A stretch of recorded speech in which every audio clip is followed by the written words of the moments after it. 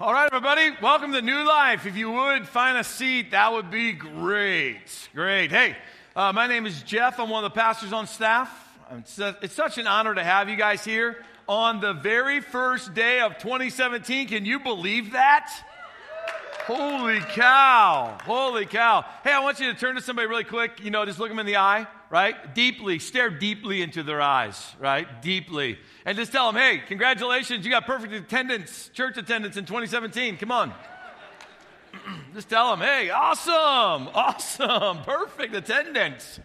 Yeah, that's great. Hey, I also want to say hello to everyone worshiping with us that's at our North Platte campus. They're live with us right now. Thank you guys. Happy New Year to you.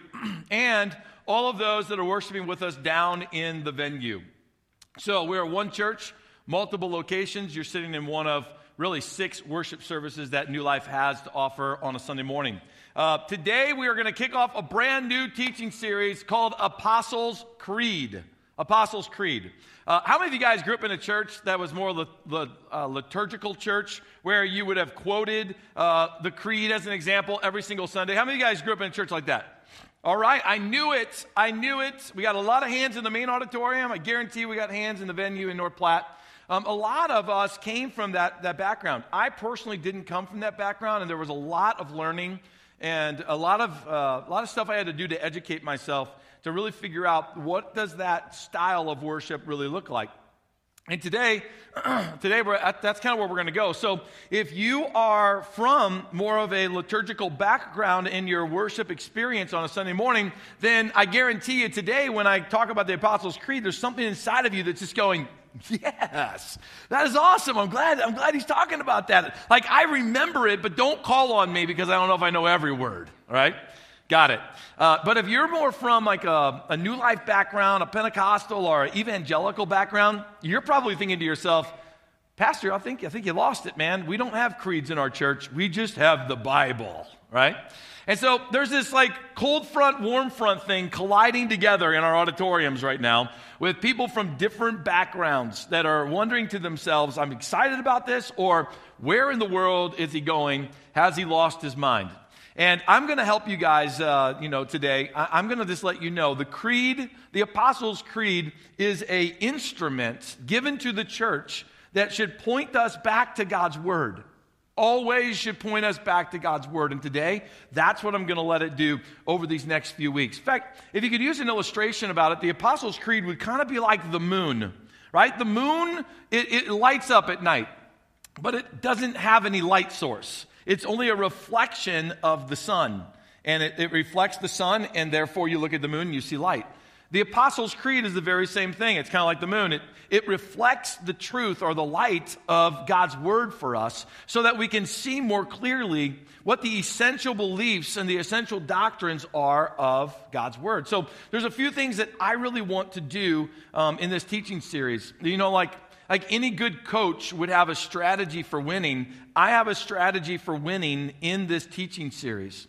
And here's a few things that I really want to see happen. And if they happen in your heart, then I will know over the next 6 weeks that we have this teaching series that we will have won. This would have been well worth our time. First off, I want to strengthen your theology of God. Through this teaching series, I want your theology of God to become more strong. I want your knowing of God. Who is God? What makes up God? I want your theology of God to grow really strong. Another thing that I'm hoping to win with in this is that I want to stir a greater heart of unity inside of you for the greater body of the Church of Jesus Christ. That the Church of Jesus Christ, those who call themselves Christians, those who believe that Jesus is God's only Son, and that God sent His Son, and that's only through Jesus that we can have relationship with God. That larger church that meets together on Sundays around the world underneath all kinds of different banners, they worship in different ways, in different fashions. Some of them use the Apostles' Creed on an every Sunday gathering. Some of them use, the Lord's Prayer every time they gather together. Or some of us, like us, we come together and it's just a hodgepodge. And it's kind of like, where do we want to go that day? I want you to have a greater value of unity and appreciation for those who worship in different churches, but are all worshiping the same God, Jesus Christ our Lord. I also want to bring a clear understanding of what biblical doctrine is.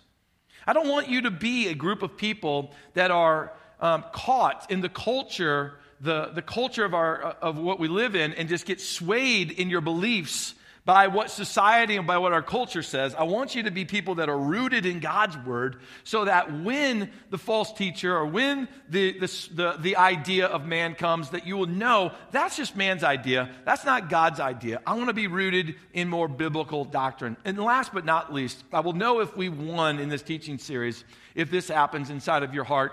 And that is, I want to take this creed and I want to make it a life-giving and a practical tool for your personal spiritual journey. That's what I want it to be.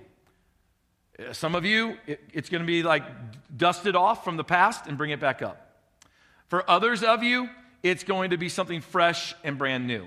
But I really want to see it be a tool for you so that you can use this to grow spiritually in your life. So what's the history of the Apostles' Creed? Well, legend says that the apostles all together, they got together and they each had something that they wanted to say. They each had something that they felt was vitally important that Jesus had taught, and that they're the ones that developed it line by line, word by word, each of them investing a piece of it. I want to let you know that if you had heard that, or if you thought that that's maybe what it was, because it's called the Apostles' Creed, and maybe the apostles wrote it, that's not accurate. It was actually written by the early church, and the first forms of it started to show up in history right before AD 200. And pieces and parts of it started to come together. It was somewhere around the 500s that the actual creed was formalized and put together in the verbiage of which we will be quoting it very similarly to what it was originally written. And it was somewhere around the 500s that it happened. But the reason why they even came up with the creed, they came up with the creed because they needed a way to disciple people. They needed a way to make sure that everybody was on the same page, doctrinally, when it came to this newfound religion that was being birthed from Jesus, who came and he lived and he preached and he died and he rose again from the grave. And they had to make sure that those people who called themselves Christians all had the same doctrinal belief. Therefore, the early church leaders started coming up with this statement of beliefs that now could be passed down from generation to generation, from community to community, so that everybody would be on the same page. If you called yourself a Christian in the early church, then you would have identified yourself by the creed. Now the creed, because in those early days, all we had was manuscripts of, Old Testament writings. And then somewhere in, like 60, 70, 80, and 90 AD, you've got the gospel books that are being written. And then you've got Paul, who starts, writing the letters to, Galatia and to Ephesus and to Philippi and to Colossae. And he starts writing these books, and all these things are just kind of like individual manuscripts that are just kind of spread out all over the place. They didn't have the Bible like you and me have the Bible. So this creed was vitally important to instill within inside of people, what is it that the Old Testament, right, the Torah, what is it that it was saying so that we could all be on the same page? Therefore, we have the creed. The creed is a statement of beliefs, period. That's what it is. But because it's a statement of beliefs, it creates great unity and cohesiveness among those who would believe it and live it. There was a power there that really began to happen with the Christians from all over the known world, that there was this unification that was taking place even though they didn't see each other. There was also this ability that the creed was giving the early church to keep them from false doctrine. So that if it didn't fit inside the matrix of the creed, then we don't believe it. And it kind of helped them stay on a narrow path that leads to life. But the creed, it drove deep the truth of God's word into their hearts. And that's the very thing that we want to have happen today. The Apostles' Creed is used today all around the world in multiple different denominations as an act and a form of worship.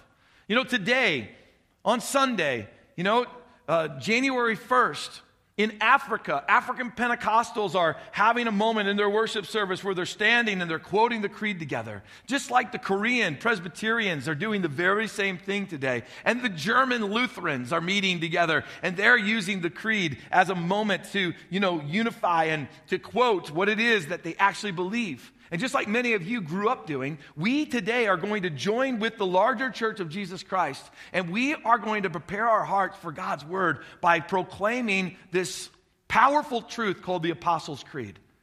Then I'm going to teach you on a couple of the beginning statements of it. Then before we have our time of response, our worship time, when our worship team comes to lead us in worship again, we're going to quote the Apostles' Creed again. I guarantee you that between the moment that you quote it now and the moment at the end of the sermon, some of the words in it are going to take on a much deeper and grander meaning to you than what they ever have before.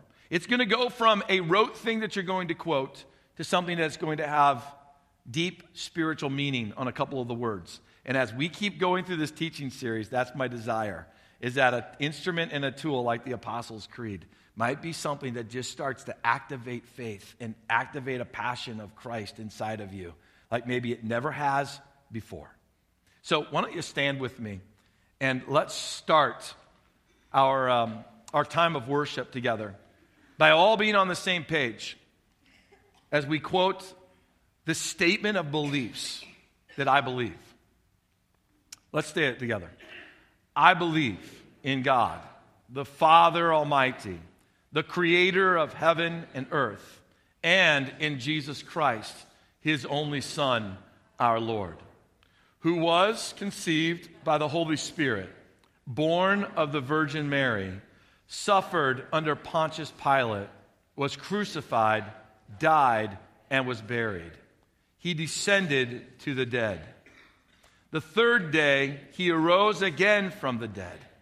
He ascended into heaven and sits at the right hand of God the Father Almighty, whence he shall come to judge the living and the dead.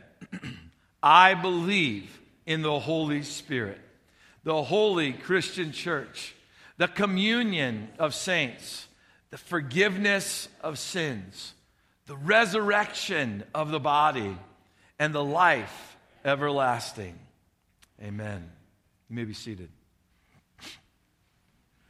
Thank you for joining me with that in North Platte and in the venue. I appreciate that. Let's break this statement down phrase by phrase, and in some places word by word, as we grasp to really comprehend and understand the power behind what this statement is really saying. It starts out by saying, I believe in God, the Father Almighty. Here's the deal. Many people believe in God. You know people that believe in God. The bigger question is this: who is God? So there's a lot of people in America and around the world and family members that you know that we go, yeah, I believe in God. But when it comes to defining who God is, that's when it's kind of like the definition of God, it scatters. It just kind of goes all different directions. And this is not new to us now in 2017. I got to get used to saying that instead of 2016. If I say 2016, you'll know that I mean 2017, right? Okay, thank you for grace. I appreciate that. It's not just a problem that we have today in our culture, society, and in our world of people wanting to self-define God. This has been a problem. It's been a cancer, basically, to the heart of humanity ever since the beginning of days. Man is always wanting to define God the way he wanted God defined, instead of defining God based on what God's Word says, what the Bible has to say as the one true God. In fact, in the 18th century, Jonathan Edwards, a powerful revivalist that really stirred up Christianity in some massive ways, was preaching in Massachusetts. And he was preaching about revival, and he wanted to see the whole town, come to know God. And he wanted to see the church revived and people inside the church just really know God. And after this passionate message, a congregant came up to him and said, Pastor, why is it that you keep preaching about revival, that people need to believe in God? Everybody in our town believes in God. Jonathan Edwards said back to this person, yes, that's true, but what kind of God do they believe in? He went on and he said, but when I show them the God of the Bible, they say, no, not him. I don't believe in that God. I believe in a God who is more of my liking, of my own self-defined liking. If that was happening back in the 18th century, it's definitely still happening today, and it was happening before that. Knowing who God is the bigger issue than just believing in God. It's not good enough just to believe in God. We have to accurately really define God. And the Bible says to us that God is knowable. The character, the very nature of God, He is knowable. And it even says that looking with me in John 17. It says, and this is the way to have eternal life. Pause. This is Jesus saying it. This is Jesus saying, and this is the way to have eternal life. To what? To know you. Jesus was in this moment making this prayer, making this statement to his Father, and he's saying, for humanity to have eternal life, it's to know the Father, the only true God, and Jesus Christ, the one who you sent to earth. That we have the ability to know God. I don't know what you think about that. I think sometimes it kind of blows our mind. Is it possible to know God? Well, it's not possible to know everything about God. I mean, come on. He's the one that created all things. Even the Bible says that His ways are higher than our ways. His wisdom is greater than our wisdom. But it's possible to know God in a more intimate relationship way. But see, the word know there isn't about like I know, like I can summarize who God is. The word know in this passage and in other places in the Bible where it says we can know God is talking about a perpetual knowing. It's talking about a continual knowing. It's a process of knowing, not a summarization like, oh, I know God. It's I'm knowing God. And the beauty of this is that God will make Himself knowable. Here's a couple of ways that God makes Himself knowable. First off, God says, I never change. I never change. One of the things that I like to do, in fact, I greeted two guys that walked into the church today, both wearing shirts with the logo of Hornady bullets on it. I like to shoot. I know one thing is this. When you shoot, it's a lot easier to hit a target that's not moving. Take the target and move it randomly. Just move it all over the place, and your accuracy is going to go way down when you move that target all over the place. Right? Some of you guys are better shooters than others. I got it. But when you move it all over the place and all you got is a 22 or you got a 223 or you got a 9mm, it's going to be hard to hit that thing. Not talking about a shotgun shell. God says this, I'm not a target that's moving. You don't have to guess at where I'm going to be to find me. I'm solid. I'm stable. I'm the Alpha. I'm the Omega. I'm the beginning. I'm the end. I never change. I'm knowable. You can find me. It's one of the ways we can know God because He doesn't change. Another way that God presents Himself so that we can know Him is that God says that He defines Himself as Father. Jesus is the first one to define God as Father. And when Jesus did that in the midst of an audience of people, those people went ballistic. They could not believe that Jesus would call God powerful, almighty Father. That they were somehow thinking that Jesus is a heretic and that He's pulling God down to man's level, which was not what Jesus was doing at all. Jesus even said, you know what I do?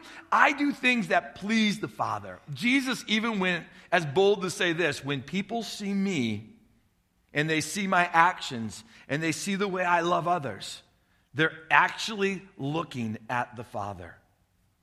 That made people want to kill Him. And in fact, that's what they did.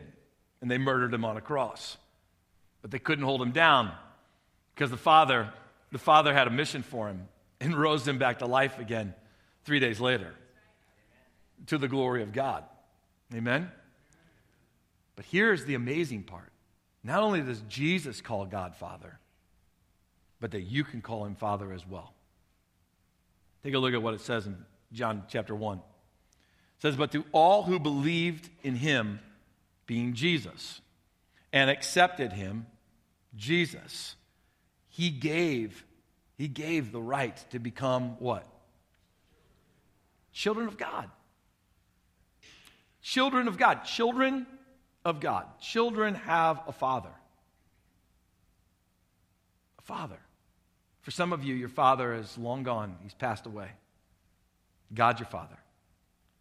Others of you, you were raised in a home where your father was not a real father, abusive, abandoned you, was a real jerk, or whatever. And you've had a warped view now of God because of your earthly father. I just want to let you know, God, the Father of heaven and of earth and of you, is not an abusive God. He's not a God. He's not a father that abandons you. He's solid. He's stable. He's true. He doesn't change. He's a loving God. He's not manipulating you.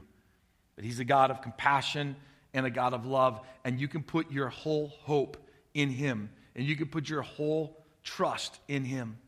And this creed says to us, it makes a statement to us. It says, listen, it's not good enough just to believe in God the Father. You must believe in God the Father Almighty. And it takes God the Father to a brand new level. And it takes it just from God to Almighty God. And God even defines himself this way. The book of Revelation starts out with God as an example. This is one place defining himself as an almighty God. Look what God says about himself. I am the Alpha and the Omega, the beginning and the end, says the Lord God. I am the one who is, who always was, and who is still to come, the what? The Almighty One. You know what the word Almighty means? Check this out. The word Almighty literally means this: to have power without limits. To have power without limits. Omnipotent. Power without limits. God says that about himself. The creed reminds us that all of God's word is trying to define and point to us that we serve an almighty, powerful God who is without limits. He's sovereign. He stands alone. He is righteous. He is holy. He's perfect in all of his ways. The God of the Bible is all-powerful. He's not a domesticated God, and he's not a tamed God. He is a ferocious, powerful God, almighty, equal to none, the Alpha, the Omega, the beginning and the end. And the creed points to this fact that God is all-powerful and without limits. And today, if you sit there and all you can say is, I believe in God, and you don't believe in an almighty God, then you just limited the God that I'm talking about. And I'm telling you right now, Kearney, North Platte, you know what they don't need? They don't need anybody else that calls themselves a Christian that would model a powder puff God lifestyle. Lots of people call themselves Christians because they go, I believe in God. And what are they doing? They model a powder puff God. We don't serve a powder puff God. We serve a God that's all powerful. When he speaks, things happen. When he moves his finger, things take place. When he said, let there be light, there was light. Just read Genesis chapter 1 for a moment and find out how many words did it take for God to create all the galaxies? Like 3. Let there be stars. Oh, and then he flung them into their place. Try that someday. He's powerful, guys. He is amazing. And when God becomes not just God, but he becomes Almighty God, then watch this. The knowing of God radically increases. If God's just God, it kind of decreases the desire to kind of know him. You got to use a lot of religious activity and motion, and then religion becomes what? Works. But when God is almighty and he blows your mind away, and there's this awe factor of God, there's something about that makes you want to find out more about him. It makes you go from, I can summarize God, to there's no possible way I can summarize this almighty God. How do I do that? I can't do it. So therefore, I'm on a continual quest of just knowing him, knowing him, knowing him. So to believe that God is almighty requires action to back it up. It requires bold living. It requires a lifestyle that desires to pursue and honor him because we recognize he's all powerful. He started the earth, he stuck the key into the universe, and he turned it. He's the only one that has the key. Nobody else has the key to the universe other than God. There is not another key that some man on this earth holds. God's the one that's got it, and one day he's going to turn the key and he's going to turn the whole universe off. He's the one that has the power for that. So how should we live in light of the fact that God's almighty? We should live a life of righteousness. We should also live a life of great and powerful faith. Faith to believe God for the provisions that we need. Faith to believe God for the wisdom that we need. But let's remember something right now. God, all-powerful, almighty, you don't control him. He controls you. You don't get to come to him, almighty God, and say to him how he's going to use his resources to provide for you. We come to God and say, God, you've already got the master plan for my life. Make me content with what you've given me. Put your dream inside of my heart so that I pray your will, not my will, be done. But your will be done. Because he's an all-powerful, almighty God, we have the privilege to come to him and worship him. The second thing that statement in the creed went on to say was that the creator of heaven and earth. The creator. So he's almighty, but he's also the creator of both heaven and earth. Genesis chapter 1, it points right to that, right off the bat.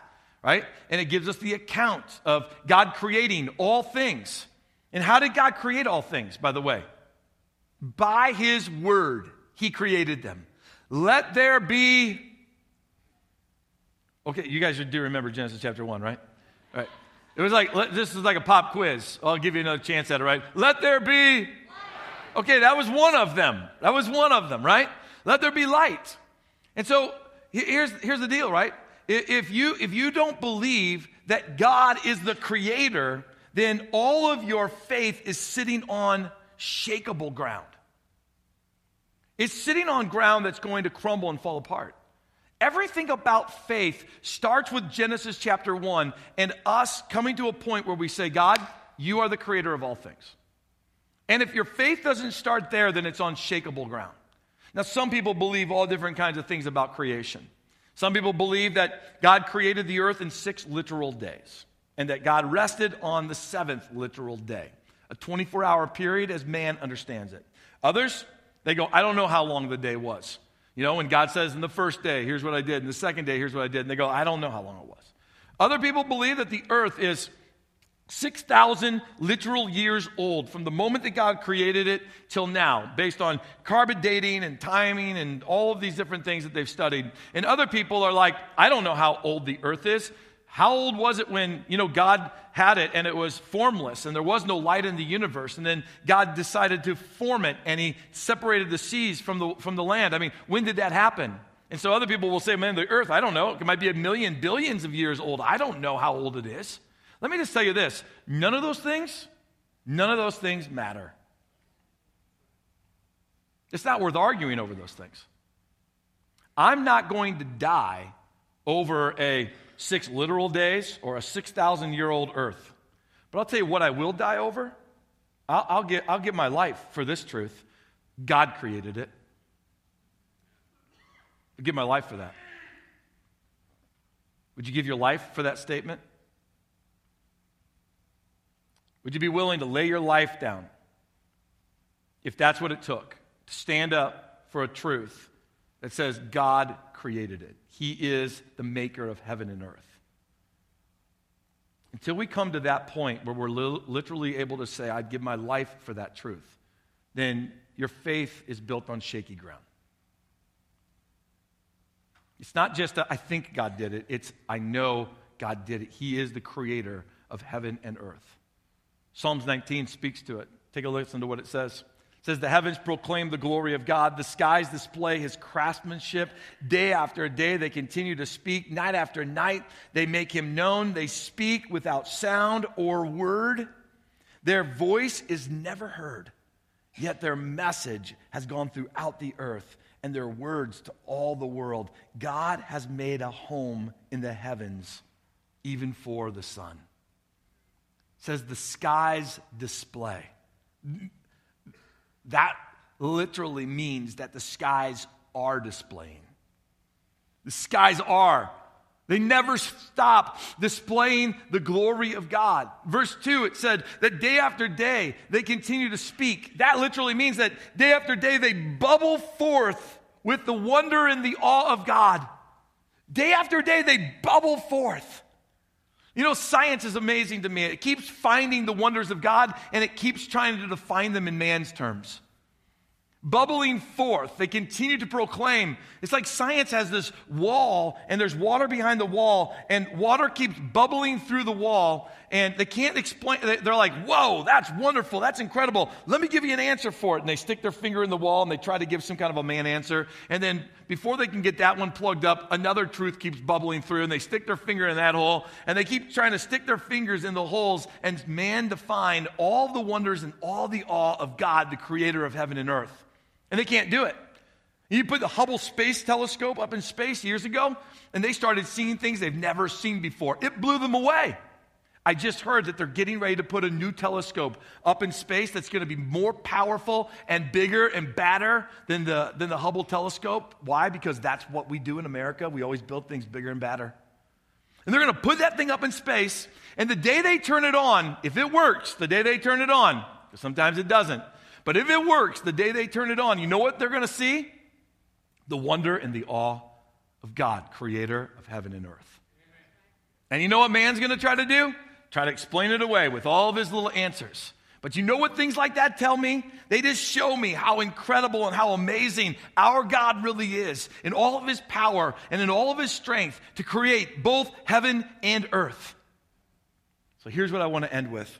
I want to give you this thought to consider. God is both the creator of the physical, but he's also the creator of the spiritual work within inside of your heart. Genesis chapter 1, it starts with, in the beginning, God created the heavens and the earth, the physical. That's what we've been talking about. John, in the New Testament, chapter 1, starts with, in the beginning, the Word existed. The Word was with God. And it says the Word was God. The Word being Jesus. God both is the creator of the physical, but he's also the creator of the spiritual heart that's within inside of you. He's the one who's regenerated, recreated the human heart to go from a wicked, sinful state to a state that can honor him and can glorify him. One that doesn't house the spirit of man, but one that houses the spirit of the holy living God, the Holy Spirit. God's the one who's done that. So therefore, Genesis chapter 1 becomes like a love letter to you. Genesis chapter 1 is very much like parents, grandparents, listen, you've done this, right? Because I've got these books in my house from my grandchildren. Remember the book that you kept that had all the pictures and all of the little homework that your kids did? And it's a special book, and you got a book for each one of your kids, and it's got all their baby pictures in it. And then when they got to be like, 25 or 30, you showed it to them, and they looked at that, and they were like, man, I was an ugly kid. How'd you guys love me? That's incredible. And then they flip to the next picture, and they're like, well, I don't even think you loved me. Why would you dress me in these clothes? That's ridiculous. And then you got counseling for it and everything. It was ridiculous. But you know the book I'm talking about, right? You know the book that keeps all the dialogue of the days before the kid could actually even remember. Genesis chapter 1 is like God's love letter to you. It's reminding you of his heart for you and what was going on before you could ever grasp it and before you could ever imagine it. And then John chapter 1 is another one of God's love letters to you, reminding you of his faithfulness to complete the mission. Through Jesus, we will have relationship together. They're love letters for us to look back and say, this was God's heart for us. This is what he was doing in us. God, both the creator of the physical and the recreator of man's heart. God's the creator. This scripture really speaks heavily to this in 2 Corinthians. It says, for God who said in Genesis chapter 1, let there be light in the darkness, has made this light shine in our hearts. John chapter 1. Hearts so that we could know the glory of God that is seen in the face of Jesus Christ. So God didn't just light the physical darkness with the sun, the S-U-N. God expelled the spiritual darkness from within our own hearts through the power and the light of his Son, S-O-N. God is both an almighty God, and God is the creator of all things. And today, we get to come and worship him. Today, whether you're sitting in the venue, North Platte, or our main auditorium, you're sitting in the presence of not just God, you're sitting in the presence of an almighty God. And we're going to prepare our hearts for worship by going back to the very creed we're talking about and restating it boldly again. I guarantee you, the very first few words are going to have a whole different meaning to you now than maybe even what they did, a greater significance than what they did. So would you stand with me as we prepare our hearts to respond in worship to God in these next few moments? And let's join together and let's boldly today, with great faith, proclaim how incredible and how powerful and how mighty our God is. Let's do that together. Would you join me? I believe in God, the Father Almighty, the creator of heaven and earth, and in Jesus Christ, his only Son, our Lord, who was conceived by the Holy Spirit, born of the Virgin Mary, suffered under Pontius Pilate, was crucified, died, and was buried. He descended to the dead. The third day, he arose again from the dead.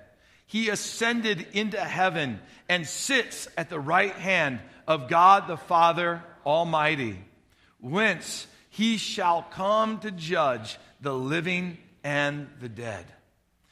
I believe in the Holy Spirit, the holy Christian church, the communion of saints, the forgiveness of sins, the resurrection of the body, and the life everlasting.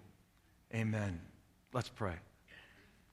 Lord, today our eyes have been opened and been reminded, for some the very first time and for others a good fresh reminder, Lord, you are an almighty God, and that all things are possible with you, and that we should live our lives not modeling and reflecting a powder puff God, but an almighty God.